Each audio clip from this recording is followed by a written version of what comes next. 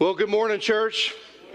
Glad you are here this morning, and we're continuing through the Gospel of John, and as we at kind of a unique spot in the Gospel of John, when we got into chapter 9, there began to be a little bit of a pivot in the Gospel of John, and what we started seeing was this idea of people really began to struggle to believe who Jesus said he was. And they struggle, and we've seen him do a lot of stuff, haven't we? We've seen a lot of miracles, a lot of things that Jesus taught. But when we enter into chapter 9, we really see that humanity is really wrestling with, those that Jesus came across are really wrestling with, can I really believe he is who he claims to be? Now, if you remember chapter 9, we saw this story beautiful where this guy was born blind and Jesus comes by and he heals this guy. Remember, he spit on some dirt, made some mud, put on the guy's eyes, said, go to the pool of Siloam and wash and you'll be healed. And guess what happened? Come on, guess what happened? He went to the pool, what happened? He was healed, right? And so he comes back and all these people have all these questions like, how did it happen? What was going on? And all the guy kept coming back to was this: I was once blind, but now I see, right? And yet the people knew that he was blind. Now they know he can see, but they still didn't believe. They didn't believe because what happened was unexplainable. It didn't matter that the undeniable truth was he could see. It was because they couldn't wrap their head around what was unexplainable. They chose to not believe. And then we saw last week that Jesus has this beautiful picture of being the good shepherd who lays his life down for his sheep. And yet, if you remember at the end of last week, these people did not believe in Jesus because they thought he was insane. And we talked about laying his life down, but then again taking it back up, talking about his own resurrection. And they're like, we can't believe you because what you're saying has never been done, and what you're saying is absolutely crazy. And today we're going to see that people continue to struggle with who Jesus is. If you have your Bibles, John chapter 10 is where we're going to be this morning. John chapter 10. Take your Bible and turn there with me if you would. If you don't have a Bible, we would love to give you one. If you don't have one with you just today, the scripture will be on the screen. I want to read the first two verses to set context for what the story is going to happen in the story. Chapter 10, verse 22, here's what the Word of God says. At that time, the feast of dedication took place at Jerusalem. It was winter. And Jesus was walking in the temple in the colonnade of Solomon. So the Jews gathered around him and said, how long will you keep us in suspense? If you are the Christ, tell us plainly. Now, let me tell you what's going on here just real quick before we get into the heartbeat of the passage. Jesus, this is what's called the Feast of Dedication. You may not know what that is, but basically the Israelites would get together once a year and they would celebrate when the temple had been dedicated in the Old Testament. So they've come together every year and they celebrate the dedication of the temple. And it always happened in December. Now, why is that important? Because in chapter 7, if you remember, they were celebrating the Feast of Booths, or the Feast of Tabernacles. We remember when they were out in the wilderness and God provided for them. They would celebrate that, but this always happened 2 months later. Now, Doug, why does that matter? Here's why. Because between chapter 10, verse 21, and chapter 10, verse 22, 2 months have passed. I just want you to know there's a gap that has happened here. And so we see this Feast of Dedication, and Jesus has come to Jerusalem. He's come into the city to do what he should do, to celebrate the dedication of the temple. And while he's there, what happens? A crowd begins to gather. And a crowd wraps around Jesus, and they begin to say something like this: well, Jesus, if you really are the Christ, if you really are the Messiah, would you tell us plainly? Stop leaving us in suspense, right? That's what they want to know. Now, just pause for a moment. Hasn't he already done that? Come on, hasn't he done that? Like, do you remember when he says, a couple chapters ago, I am the light of the world? And then he says, I am the door. And 2 months earlier, he just said, I am the good shepherd. I think Jesus painted a really good picture, but obviously they didn't get his figure of speech. So look what Jesus says to them in verse 25. Look what he says. I love this. He says, I told you, and you did not believe. The works that I do in my Father's name bear witness about me. He's like, listen, you want me to tell you plainly and clarify who I am. I've already done that. I've already told you. Remember the door? Yeah, that was me. Remember the good shepherd? Yeah, that was me too. Remember the light of the world? Yeah, that was me.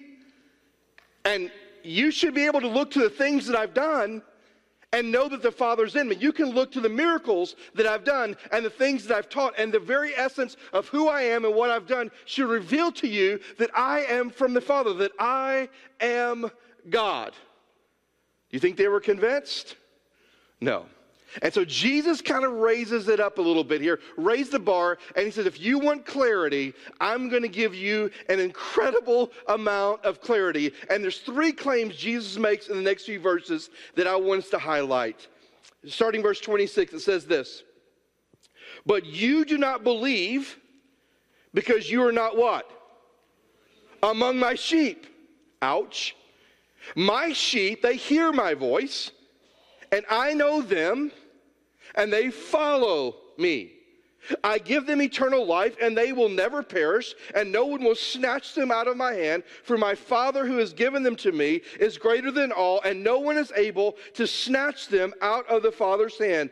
I and the Father are one. Now, I love these few verses because Jesus is like, if you want clarity, here it comes.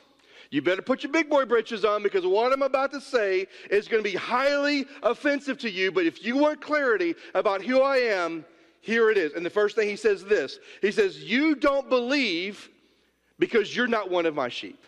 So he looks to all these Jews who've gathered around him, all these Jews that have circled around him, that have said, hey, would you stop leaving us in suspense? Would you clearly and plainly tell us who you are? He says, yes, first and foremost, I need you to know something about you. And here it is. You're not one of my sheep, and that's why you don't believe. See, my sheep, listen, my sheep, they hear my voice. I know them, which means they know me. And they follow me. And the reason you don't believe, you're not one of my sheep.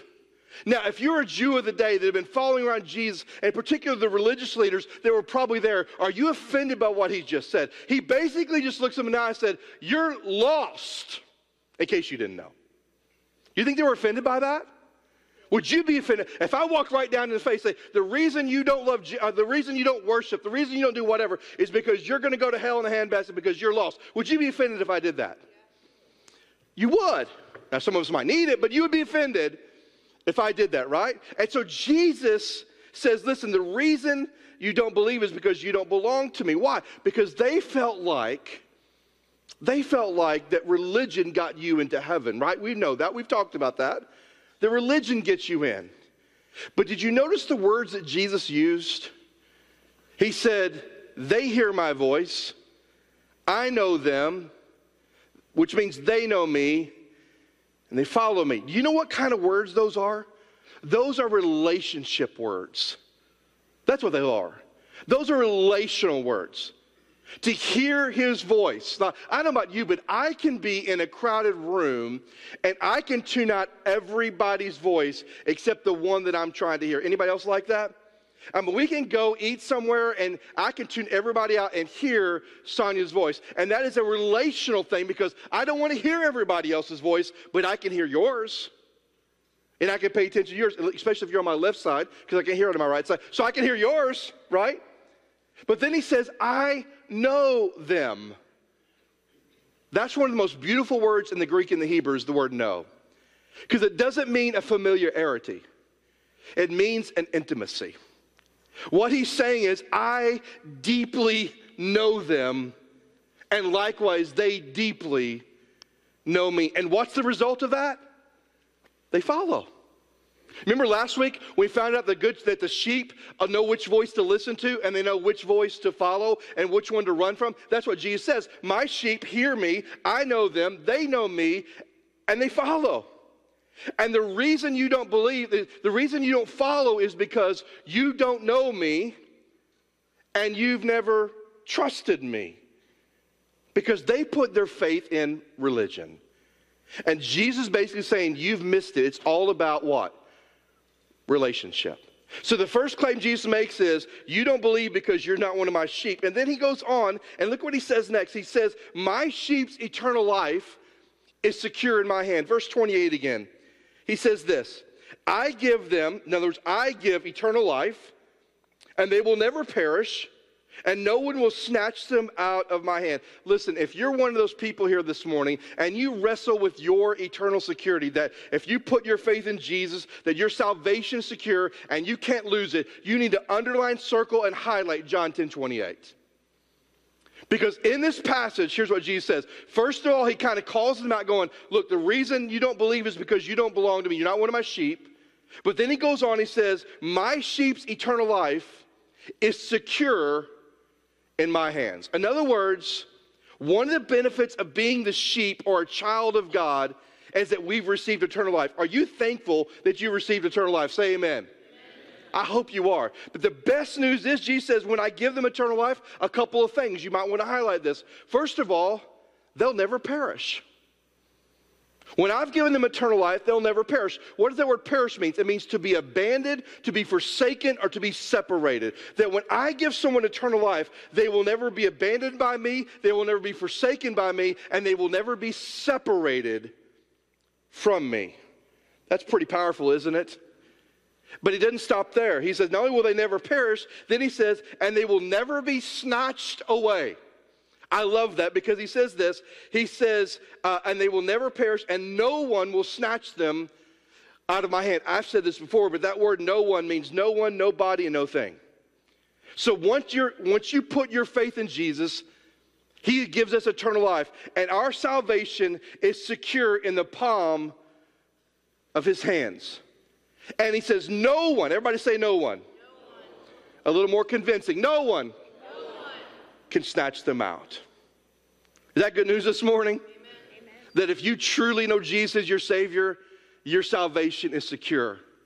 And he's letting these Jewish people know that those who call themselves my sheep, listen, those who are my sheep are safe and secure in the good shepherd's hands and in the good father's hands. They're safe. And they're secure. But then he adds one more thing that really gets them. Look at verse 30 again. I and the Father are what? One. I and the Father are one. In other words, he's saying, listen, I'm not just the Messiah. I'm God. I'm not just the one to come to rescue people physically. I am God. The Father and I are one in nature, and we are one in will. I am God. So if you wanted me to tell you clearly some things, here's what I want you to know. First of all, you don't believe because you're not one of my sheep. Just need to know that. Second of all, those who are my sheep, I give them eternal life, and they're never going to lose it. They're never going to be separated from me. They are safe and secure in the palm of my hand and my Father's hand. And oh, by the way, I and the Father are one. I'm God. Now, that's pretty clear, isn't it? Come on, is that pretty clear? I mean, if you're the Jews that day, you have a clear understanding of where you fit. You have a clear understanding of those who trusted and followed Jesus, where they fit. And you have a clear understanding of who Jesus is. Now, at that point, if you didn't read the story any further, you might go, okay, total clarity, I get it. Let's move forward. But look what happens. Let's look, second of all, at the Jews' reaction to Jesus. Look at me in verse 31. The Jews' reaction. The Jews picked up stones again to stone him. And Jesus answered them, I have shown you many good works from the Father. For which of them you are getting ready to stone me? And the Jews answered him, listen to this. It's not for the good works that you are going to stone you, but for blasphemy. Because you being man, make yourself God. Jesus lays out this beautiful picture of clarity on everybody, where everybody fits. And how did they respond? They picked up stones, ready to stone him. Ready to execute Jesus. Why? Because of blasphemy. Blasphemy meaning that he claimed to be one and equal with God. Now let's just think about that for a moment. Is that a high offense in that day and time? I mean, if I got up on the stage and I claimed to be God and claimed to be one with God, you would never come here again, because that would be, in your mind, an extremely high offense, would it not? You should never come here again if I claimed that. But they were ready to stone him because of blasphemy, because you say you are one with God and you are equal with God. Here's the irony.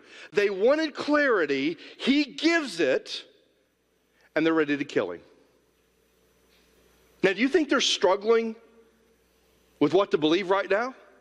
Sure they are. But Jesus doesn't just stop and walk away at that moment.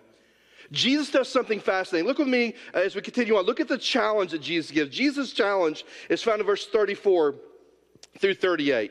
It says this, then Jesus answered them, is it not written in your law, talking about the Old Testament, that I said you are gods? If he called them gods to whom the word of God came, and scripture cannot be broken, do you say of him the Father consecrated and sent into the world?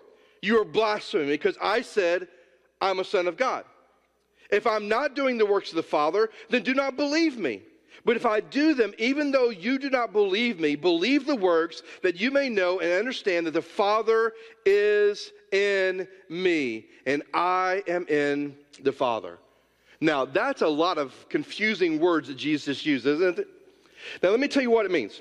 Jesus quoting Psalms chapter 82. You don't have to turn there, but you might want to write this down. Psalms 82 is what Jesus is quoting. Let me read to you Psalms 82, verse 6, and I'll explain what it means. He says, I have said, you are gods, small g, sons of the Most High God, yet you will die as mere men. Now, when it says here in Psalms 82, and what Jesus is referring to is that in the Old Testament law, he calls out people as gods, as in the small g. Now, that word doesn't mean a supreme being. It refers to lesser beings. So it's referring to those that were earthly magistrates, those that were earthly in roles of authority. He said, you've said, and I've said that ye are gods. In other words, you're a people with authority. In fact, you're sons of the Most High God. Yet you will die like a mere man. Now, the point of Psalms 82 is to remind people, no matter how much you think of yourself, ultimately death is going to come to all of us. But Jesus quotes it for a different reason. Jesus quotes Psalms 82 to go, listen, why are you upset with me? Your law, the Old Testament, our law, calls people gods, small g, magistrates. And he says that they are sons of God. And you didn't think that was blasphemous. You weren't offended by that. But here I am, and I call myself the Son of God, the very one who comes from heaven, and you're offended by that? You see what Jesus is doing here? He's like, it's the old expression, what's good for the goose is good for what? The gander. He's like, in your own law, there's a statement much like this, where people are called sons of God, and you weren't offended by that. But you're offended, and you're saying that I'm blaspheming because I'm claiming to be the Son of God who has come from heaven. And then look what Jesus says next, and I love this. He says, verse 37, if I'm not doing the works of my Father, then do not believe me. But if I do them, even though you do not believe me, believe the works, that you may know and understand that the Father is in me, and I am in the Father. Here's the challenge of Jesus. If you don't want to believe my words, so be it. But believe my actions. Look at what I've done. Can we all be honest here? When we go through the Gospels, in particular John's Gospel, and we see all that Jesus has done, is there any conclusion you can come to than this? That no one does what Jesus did unless he was from God and he was God. Can we agree on that? So Jesus is like, even if you don't believe my words, even if you don't want to buy into what I've said, buy into what I've done, because what I've done is going to remind you that the Father is in me and I am in him. Now pause. I'm just thinking at this moment, as before we read on, maybe there would be a moment they go, you know what? We thought he wasn't very clear. And then he got really clear. And we were ready to stone him because we thought he was blaspheming. But you know what? He makes a good point. Psalms 82 does say that, and we're not offended by that. And we're offended that he said that, and maybe we're wrong. You think there might be some rationale where he's going, maybe we ought to believe what he's saying because of what he's done. You think there might be that. But look with me in verse 39. It says this, again, they sought to arrest him, but he escaped by their hands. Were they ready to receive what he had to say? Come on, church, were they ready to receive what he had to say? No. So when I read this passage, what I'm reminded of, okay, they were confused. Jesus, give us clarity. He did. Here's who you are. You're not my sheep, so you don't believe. My sheep, I give eternal life, and that is safe and secure in the palm of my hand. I am God. I am one with God. I explained all that to you. And yet the whole idea of blasphemy, and by the way, I'm not blaspheming because I really am God, but ultimately your law says this, and you're not upset with that, but you're upset with me. That doesn't make any sense to me. And Jesus just over and over and over again told them and brought a great deal of clarity of who he is. So why in the world are these people struggling to believe? I don't know if you're like me sometimes, but when I read scripture and I read these stories, there's a part of me going, not that I'm better than them, but a part of me going, I still don't get it. I don't understand with all that Jesus said, with all that he's proven, why don't they believe? Well, you can say, well, Doug, it tells in the passage it was clarity. They needed more clarity. I know, but he gave it, didn't he? Well, Doug, it was because of blasphemy. I know, but didn't he clear that up too? Let me tell you what I believe. Because even with clarity, even with him clearing up this blasphemy issue, and even though he straightened it all out, they still didn't believe, did they? They wanted to arrest him and put him away. Let me tell you why they really struggled to believe. Now, I want you to write this down. The reason they struggled wasn't because of lack of clarity. It wasn't because of blasphemy. It was because their hearts were hard. That's why. The reason they didn't believe wasn't just because they didn't understand enough. It wasn't because they thought he was truly blaspheming, even though they thought that. It was because their hearts had been hardened. Now, what had hardened their hearts? Well, a lot of things could have done it, but for one thing we know is religion. This idea that you've got to perform, you've got to work in order to be right with God. That hardened their heart because here comes Jesus talking about forgiveness. Here comes Jesus talking about grace. Here comes Jesus talking about faith and belief, and that's all it takes. And they're like, no, wait a minute. We've been taught all our lives, you got to go to the temple, and you got to make sacrifice, and you got to do this, and you got to do that, and you got to do this over here if you're ever going to be accepted by God. And you're preaching a message that is opposite of everything that we've been taught. And religion hardened their hearts to the truth. And because religion hardened their hearts, guess what? Their hearts now are filled with arrogance and pride. You know what arrogance and pride says? I know it all. I got it. I don't need your help. I got it all figured out. Now, this may be a shock to some of you, but sometimes I wrestle with pride. So my oldest son and I are a lot alike in a lot of different ways. He's way smarter than I am. But there's been several years we like to go deer hunting. And so there's always this time when we go wherever we go deer hunting, there's not enough deer stands. So we get more deer stands and then we try to put them together. And the problem is, because my son and I are so alike, we should never put deer stands together because that never turns out well for either one of us. And you know the reason it doesn't turn out well? Because I think I know what I'm talking about. And I've put 30 of them together already before at some point in my life. I know how to put these things together. And he's like, but Dad, if we do it this way, it'll be easier. Son, wait a minute.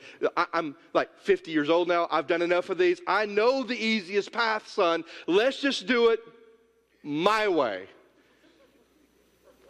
And pride, when our hearts get hard, creeps into our life, doesn't it? Doesn't it?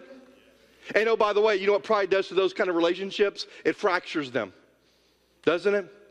And the reason these guys struggled believing Jesus, yes, they wanted clarity. Yes, they thought he was blasphemous, but ultimately it's because religion had hardened their heart. What Jesus taught was opposite of everything they ever knew, and they thought they had it all figured out. They had God figured out. They had God's acceptance all figured out. What we've got to do to be right with him. They thought they had it all figured out, and they weren't willing to listen and receive the truth because their hearts were hard. I want you to look how the story ends because this is interesting. Jesus went away across the Jordan to a place where John the Baptist had been baptizing at first, and he remained there. And many came to him, and they said, John did no sign, but everything that John said about this man was true. And many believed in him there. So Jesus just left a place where people's hearts were hard, and he goes to a place where people's hearts were what? Soft. John the Baptist had gone there with no fanfare, been preaching repentance, talking about Jesus, and their conclusion was, hey, we're willing to receive the truth that you've told us, John, about Jesus. So when Jesus shows up on the scene, it says, and many believed, not all believed, but many believed in him. He found those on the other side of the Jordan willing to receive the truth and put their faith in him. So here's what I'm going to ask you this morning. Which heart do you have? Which heart are you struggling with this morning? Do you have a hard heart that's maybe been jaded by this idea of religion, this idea that you've got to perform to be right or to be connected to God? Have you allowed pride and arrogance to seep into your heart? Or do you have a soft heart? A heart that is tender to the things of God. A heart that is willing to receive the truth of God's word and let it impact your life and to follow him in a way that you're called to follow him. Which heart out of this story do you have? That's a tough question, isn't it? Because guess what kind of heart we all want to say we have? Soft. But maybe we ought to ask our spouses. Maybe we ought to ask our kids. Maybe we ought to ask our coworkers. Maybe we ought to ask our friends. I'm not asking you which heart do you want. I'm asking you which heart do you have. And maybe you are here this morning and your heart is soft. And maybe for you, you don't have a relationship with Christ, and all you need to do is to hear the truth of God's love. And we sang about it a while ago. We sang that there's no mountain high enough, there's no door that he won't come through, that he's going to pursue you and come after you and over and over and over again demonstrate his unconditional love for you. And maybe today your heart has been softened to that, and you need to receive him as the Lord and Savior of your life. And if you need to do that, we'd love to encourage you to do that. Just by simply saying, Lord Jesus, I know that I'm a sinner. I know that I've rebelled against you. Would you forgive me my sin and come into my life and be my Lord and Savior? But there's a lot of others in the room. Some of us in the room, we know Jesus is our Savior, right? And maybe as we look at our life this morning, maybe what we found out is that our hearts have become hard. Maybe, and you think, well, why is my heart hard, Doug? Well, there's a lot of reasons it could be hard. Maybe just through the life's journeys we've been through, the stuff you've gone through. Maybe some of your hearts are hard to the things of God because maybe you've got through some bad relationships. Maybe you've gone through a painful divorce. Maybe you've gone through a painful marital issue. Maybe you've gone through a breakup with a friend that you've been close to for years. Maybe your finances have taken a downward turn and you've lost a job. Or maybe you're in a career that you feel like God has called you to, but nothing's going the way you want to go, and you're struggling in that. There's a lot of different things, but maybe some of us here today are born-again believers. We love Jesus. We follow Jesus, but we would be honest to say our hearts have become hardened. Hard. And we're struggling. You're not struggling to trust Jesus as your Savior, but you're struggling to really follow him. And your hearts are hard. And there's a lot more different reasons we could talk about. Maybe it's loss, maybe it's tragedy, whatever it is. Some of you today as believers, your hearts are pretty tough. And I want to ask you to pray a prayer that's found in Ecclesiastes, or Ezekiel rather, Ezekiel. God, take this heart of stone and turn it into a heart of flesh. If you're a believer this morning and you feel like your heart has become hard to the things of God because all that's going on in your life, would you ask God to tenderize your heart this morning? Would you ask God to soften your heart to his things? That you might ask God to revive your aching, hurting, struggling soul this morning so that you can live a life passionately for him. So here's what I'm going to ask you to do. I'm going to ask everyone to stand with me, if you would. Everybody stand.